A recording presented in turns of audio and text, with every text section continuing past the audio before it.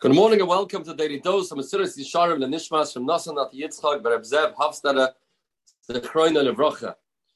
The Shalmi that we saw last time, we just wanted to clarify the story that it's referring to.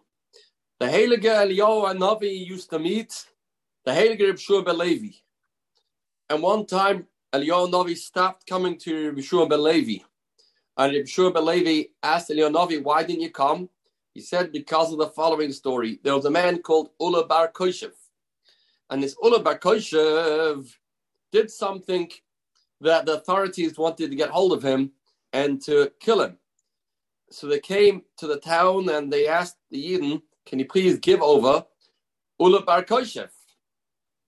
And they knew that to give him over means you're giving him over to be killed. But halacha is, if the Goyim ask, give us somebody, if not, we'll punish all of you, then we are not allowed to give out anybody, chas v'shalom. But if they single out a certain individual, they say, give me that person, then the halacha dictates that it's mutter to give that person over to the authorities, although you know they're going to get rid of him. This, unfortunately, was very applicable in the Holocaust. So the Eibishter Apiten, there was a lot of such stories where the Nazis were looking for an individual. And then the halacha is, if they threaten that if you don't give me over that individual, then we are going to kill out the rest, then one is allowed to give him over.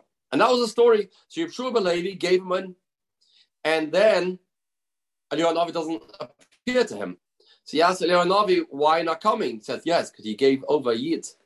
And then Yeshua ben Levi said, V'loi Mishnahi, isn't this a Mishnah? This is the halacha. Afu Amaloi.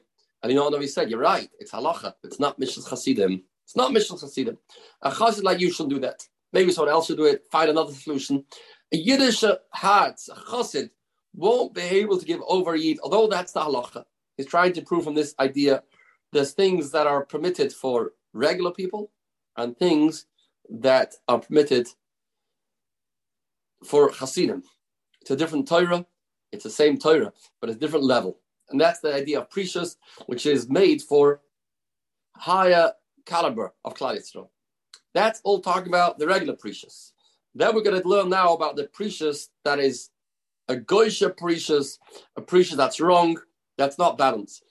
Prishus harahu b'derech hagoyim ascholim.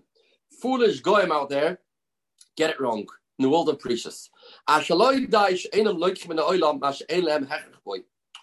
There are some goyim out there just take from the world and take and take and take without any cheshbon. There are those out there that even don't take from the world what's necessary, and they call it Prishus. The Yasru Gufam, and they inflict pain on their body. The Yisurim et Varim Zarim. That's not what Hashem wants. They have the balance wrong. They don't know when, yeah, when not. Chazal did not allow a person to inflict pain on his body. Meaning that Hashem says there's certain situations where you have to be nana from this world. And you can't ignore the tzarechei haguf. The person that ignores totally tzarechei haguf, that's an imbalanced type of precious, and that's foolish. That's not right, and that's not ritzoni yisparach. To get this right, has to be somebody that has the balance correct and ausgehalten and understands Ma Hashem Shol Me'imoi.